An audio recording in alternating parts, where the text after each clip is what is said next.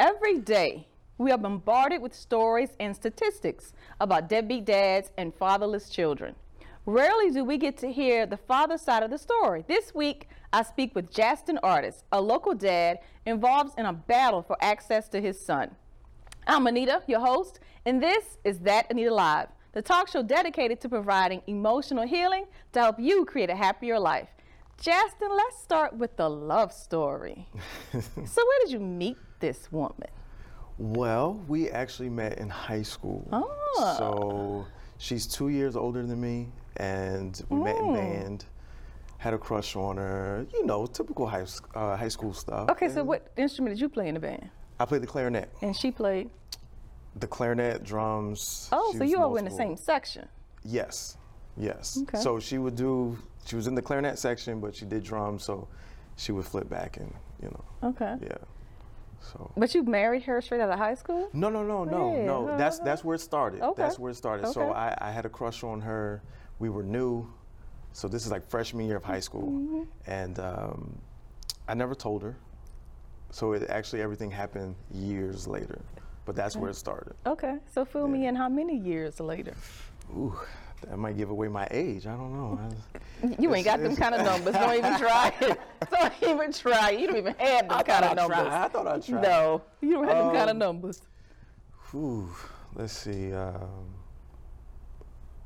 15 plus years. So from the time we met, I knew that I had a crush to about 2010, I believe, 11. So this there. a jump start. Yeah. Were you all in conversation all that time? Fell completely out of contact. Not exactly, for the most part. So there was a transition in my life where I moved back here from school at Greensboro. And Yeah, then you I went to- moved you North went to- Carolina A&T State University, Aggie Pride. Yes. All of HBCU people. Yes.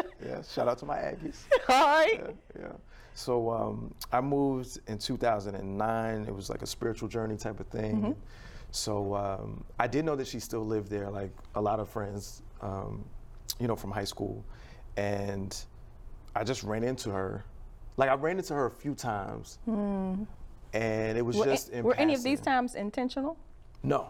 Okay. No. Okay. It was one of those things where, you know, you come back to where you grew up and you don't want nobody to, you know, see you or hope you don't run into anyone. I don't know why, I just felt that way. I'm a fairly private, you know, not everybody My looking high at me school and friends cook watching. good food, so I want them to Yeah, see me. I don't know those friends. Invite I do me not over. know. Do not. So we saw each other a few times and then, I mean, it was just like, hey, you know. But there's one particular time I think I've been living back in North Carolina for about 2 years or so. And I ran into her at my job. And her kids so it was a after school recreational center. And I saw her and I was like, you know, what you doing here? And all my kids go here. And I'm like, oh, okay. And at the time I was working on a song. And I was like, wait a minute, you sing, right? And she was like, yeah. And I said, well, I'm working on this song. Like I would, you know, sing. Like she literally did an audition for me right there. And that's kind of where it, you know, we actually kinda like took off. really started, yeah. So it was I had no intentions of anything. It was about my song. I was working on my album and, you know. About the music. Yeah, it was about the That's music. your story, you sticking to it. That's what I'm sticking to. Okay, Yes. so how do we get from her auditioning for a song to married? It's funny you say that because I think it did start with food. We had this session. I had my best friend meet her just to have this session, and I don't know. There was a spark more than I thought there was. You know, you felt something that you never. Okay, I'm the only one. Okay, but there was something there, and it was one of those things too. You started hearing that, you know, like, y'all look nice. And I'm like, nah, we just working. Okay. Like there's some brief history, but I never told her. So she didn't really know. And I think after we finished the song, she invited me over for some hot dogs. And then that's when we actually really started catching up, what you've been really up to, that type of thing. And it was just something I never really experience the way it happened and not having a reason to really engage with her because I was single. I wasn't looking for, it was literally one of those, I'm not looking for anything. I'm about my business. Yeah, I love food. So yeah, sure. But that was it. Okay, but keep moving. Keep moving. How did we get to, will you marry me? So I remember the first several months just being friends. We talked every day. I mean, there was just a lot of engagement as far as communication. And so I'm a communicative person. I ask questions, like I really get in depth below this, from the surface. So, I mean, from there, I mean, just like any relationship, you feel like you're vibing with someone, you're learning things, and okay, yeah, this is nice. Okay. And so, so somewhere in here, I was dealing with health issues that kind of came back. And I had a really rough time. It was, if I'm not mistaken, we were hanging out, and I just started getting in pain. Like it was really bad, and we ended up going to the emergency room. And that whole process, I had never dealt with or experienced before. That someone was actually like, yes, we're friends. Yes, we're getting to know each other, but you're taking me to the emergency room. You're staying, like you're really trying to make sure that I'm okay over something that you had no idea would happen, And that's what sparked it for me, as far as, can I see something? Now, prior to this time of getting to know her, I had literally just prayed and ended a relationship that I really want to find my person. Because for a long time, I never thought I could find my person. Okay. And I just felt like there are certain things I need that I'm not going to find this person. And so I was really just talking to God and telling him, like, look, I'm ready to do what I need to do, focus on me and get myself together so I can, So there's a lot of all of these emotions and feelings and talks with God coming into play at this moment that I'm feeling like, wow, I've never seen this before. No one's ever really gone that distance for me. And, when I felt like it was right for me, I asked. Okay, so how much time passed from the hot dog session to you popping the question? It was about 6-7 months, maybe. Woo! Yeah. Okay. Yeah. So on the outside, it's like, oh, that's fast, right? On the inside, it's even faster, being in the relationship. However, looking back on it, I'm like, there's nothing I would change differently about it.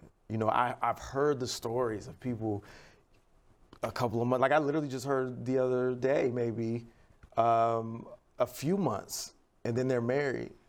And so I've always heard these stories. I'm like, nah, I don't know how. But when you know. I knew that. I took your word for it. And so, so at that point, I felt like I had done the things that I needed to know and needed to do. There was pushback, from church folk, family,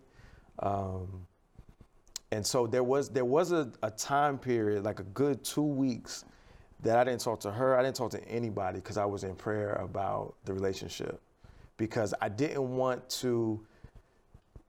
When you're in a circle of your network, your close people, you trust them, you love them, you want to hear what they have to say. But at the end of the day, it's your decision. So I didn't want to make a decision, yes or no, based off of what everybody else thought. Because some things wasn't always the same. So, I had to really isolate myself, spend time, and you steamrolled it a little bit, but let's get into the pushback. Yeah. You popped the question. Yeah. She said yes. So then it began to fan out, and everybody began to find out that you were engaged. No, I at the beginning, I only told a few people. It wasn't like, let's post this on Facebook. No, but I mean, her family and friends, your family and friends. Yeah, it was literally, it was only a select few that actually knew. So who was the first person that said to you, no, I don't think you want to pick this one? I know my mom was in there. Of course, I couldn't give you time frame, but I know my mom was in there when I finally told her. What did she say? And she didn't have I could tell it was an intuition thing. She didn't go into detail. It was just, you know, a feeling, I don't know, you know, certain things. Wait a minute, paint that picture for me. Yeah. She in the house in her bathrobe. She in the kitchen stirring that pot, and you tell her, Mom, I proposed to, and she said to you. I don't even. I bet she remembers. What did you say? He's right. It was just something in here that I just didn't feel right. Yeah. And I didn't tell him not to marry her. I asked him to wait. I said, just wait. You don't have to do this now. But I couldn't give him details because I wasn't even sure myself. All I knew, it wasn't right and it wasn't the right time. Who else was in there? My pastor was in there at the time. Whoa. Yeah. And the funny thing to me was, usually in these situations you hear specifics like, oh, it's, you know, but from the few people that actually told me, because you know everyone doesn't speak up. Right. It was like what my mom said. It was, there's a feeling.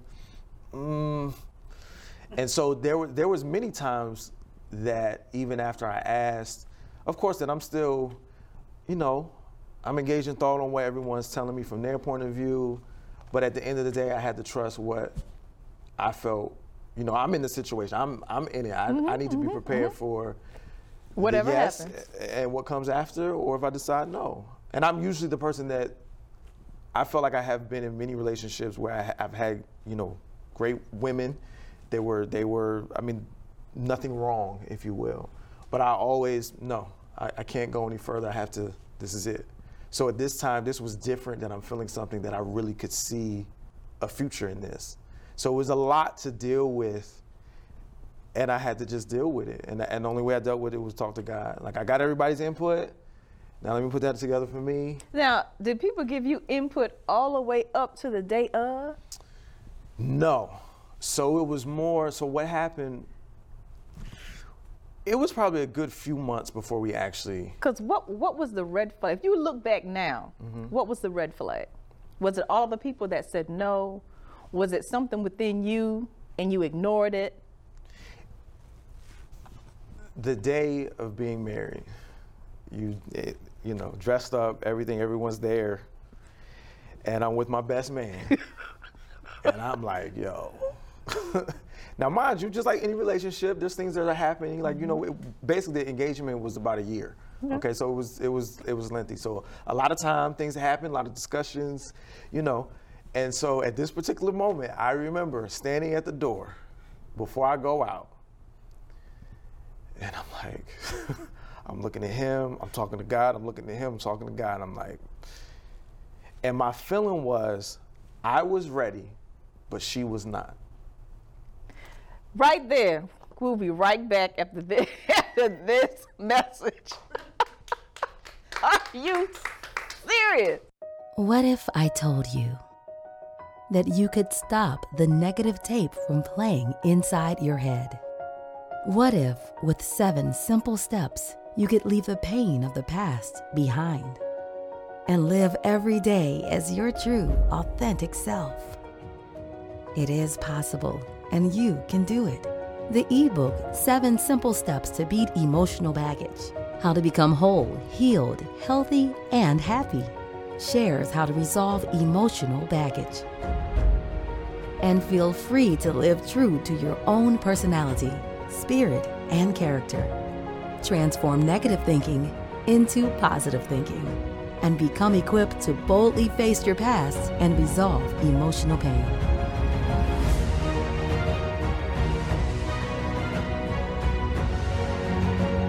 Get your free copy at thatanitalive.com/ebook. And we're back with Justin telling us about the red flags and how on his wedding day, he looked at his best man. Now, what did your best man say to you? He didn't say anything. He just said, you know, this is between you and God. If you really feel like this is it, then, you know, I support you. Go for it, but if you don't, then, you know, don't do it. So, and throughout the process, he was very, you know, And I'm like, well, just tell me, do you know something? Did you, And he never took a side. He never, I think looking back, I think he really didn't know anything that maybe other people might have. But I think he was really just trying to stay neutral, but still support me in whatever I decided. So. Y'all still friends today? We are. I don't know about that kind of friendship. I need you to be real with a sister. I agree. I wish I would have had. Now, granted, there may not have been particularly something. I don't believe we've ever had a He knew. real Because if he talk. didn't, he might have patted you on the back and be like, man, that's just nerves. Come on. Yeah. You just got cold feet Yeah. because it's the day. Come on. Yeah. But he's never. We have talked about it. Did you know, man? Like, why you ain't? Yeah, Of all people, like, why? He's not gonna fess up. My mom told me, so why? So yeah. But I have to say that during this time of I felt the feelings that I felt on the wedding day, I felt months before. So you have to do the counseling, all these different things with making sure that everyone is ready. I did bring it up. I had numerous conversations about it. And that was with her, that was with my pastor, that was collectively, without her, with my and the thing that made me decide was that I was so used to not going that distance. There was always a reason that I couldn't move forward with someone. And at this point, I felt like I always knew more than what the person was telling me. It's like, no, you lying. You're not ready. You're not ready. So I felt if I'm going to decide to take this woman as she is, I have to trust her. And if I can't trust her, then I can't marry her. And so I had to deal with that. But you did. And I did. Okay. Now, how far from wedding day to birth of son? About 4 months. Ah! Yeah. Not planned, of course. I wanted to wait a good year. Roller coaster. Yeah, it was definitely one of those. Dude. Yeah. Woo! Okay. Now, tell me about the emotion you felt with the birth of your son.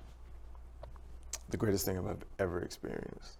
Were you in the room? I was in the room, had the camera.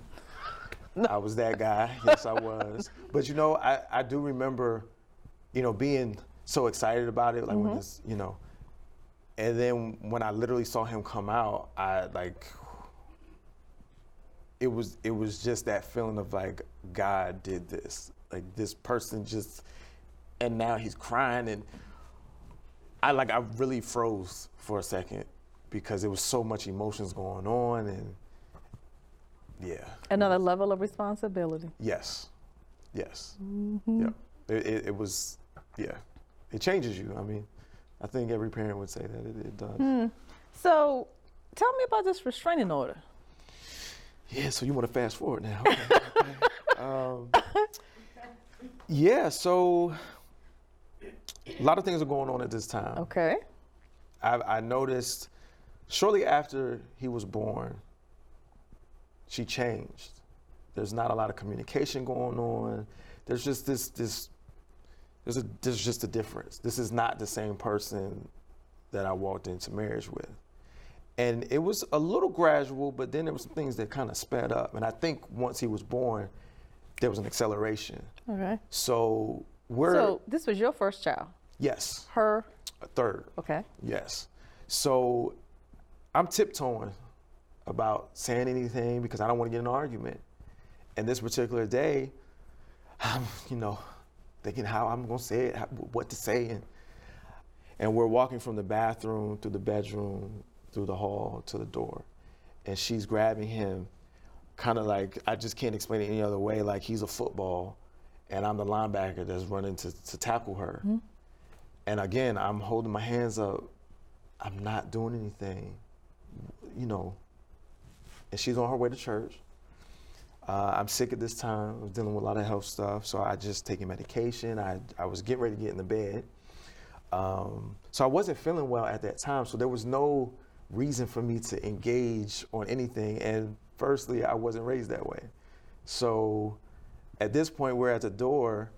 She hands them off to the oldest and say, get in the car, lock the door. And she stands in front of the doorway, pats her legs and says, come on.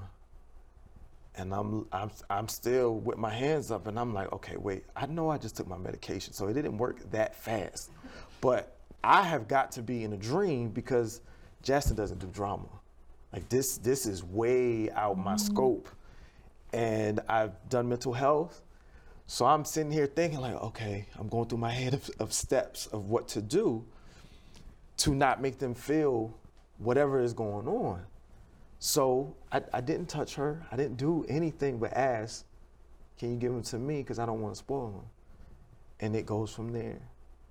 And looking back, I know where I went wrong. I just let her know what I was doing and what I wasn't doing, and allow me to kiss my son goodbye before you go to church. That's all I wanted to do. And she's standing in the doorway, and I'm just like, okay, I've told you I'm gonna, walk around you now, like I'm not doing anything. And when I tried to attempt to do that, she would grab my hands and push me back. And I'm like, what is, okay, I'm really not doing anything. I just wanna, and so looking back, I'm like, man, why not just go back to bed?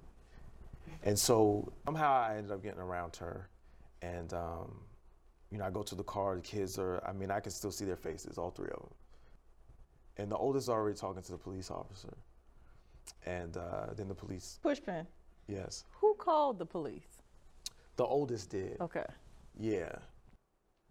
Maybe 10 minutes later, I had 3 big old cops come to my door. And they didn't lock me up. I explained everything. I gave them everything. Mm-hmm. And yeah, they said, sir, we hear this all the time, but you might want to leave. And I'm like, okay. I didn't really know how to take that, but I. Then you didn't know how to take it. Right. You got it now. Of course. Okay. Of course. And so I got the restraining order the next day. Didn't know, then the sheriff came and he just read me my rights. So you were at home? I was at home. She had left from that morning. It was a Sunday. She had left to church and to her mom's. And I ended up going to church and trying to get myself together. And she came back that night. It was really late with her mom and her brother. Tried to talk. Wasn't really happening. They're of course against me. Mm-hmm. And she's my ex is telling me I need to leave, and I'm like, I'm not leaving. Like, we need to talk. Like, this is serious now. And I just remember they left. My best friend was there watching this, and then I went to work. I had to go to work the next day. It was Monday. I came home. It was about 8 o'clock. They knocked on my door. I think I was about to get in the bathtub, and 15 minutes I had to get whatever I could and leave. No place to go. So. Yeah.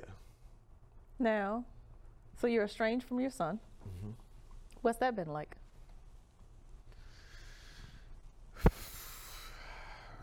The worst thing I've ever felt in my life. It's when you want to be engaged with people and build relationship, mm-hmm. especially dealing with kids. I deal with youth a lot. I've been in education, mental health. I've developed so many kids that are not mine. I'm an artist. I do the same thing for artists. So now that I have my child, our child, mm-hmm. I want to develop him. And I have not been able to do that after that point. It's probably been a little over a year collectively in the time frame that I have not spoken, heard, talked, don't know if he's sick, if he's this, if he's that, in these last 3 years. How often do you think about him? Every day. And you think thoughts like? What is he doing? Is he acting like me yet? What funny things are he saying? What is he learning? What is the next word? How smart is he? I hear that all the time. People tell me. People come to me now. He's so smart. He's so smart. And I'm like, I knew that. But I don't see. Yeah. Yeah. It's just a thing you know. When he was a baby. Mm-hmm. The foundation, I was there. And I'm so thankful for that. Because I was scared that he wasn't going to remember me. The restraining order was for a year. And because I acted on child support and custody, it was only 4 months. Now, break that down. When you say you acted on child support and custody, what does that mean? I went to the child support agency and I filed myself for child support because the restraining order had no contact for a year to the kids or her. I couldn't do anything. So the only right thing for me to do is, in order to support him financially, I have to go. I'm not gonna wait, because at this point I'm expecting a whole lot of stuff now that I've never dealt with. So I did that, and they were shocked because they're like, most people do not come. Right. And custody, I did the same thing. I filed, and of course it takes time. So it was another month or two before we had our hearing, and then. So what's that process been like? The last time I went to court, I believe, was last year. So Okay. I've been to court way too many times. I've actually been locked up for child support. Yeah, they don't play. You can be a well-dressed, bow-tie-looking brother. They don't care. They don't want to hear And it anything. didn't matter that you filed first It did when not. you went down and took out the child support order yourself? Yep, it does not. So within the last 12 months, how many times have you seen your son?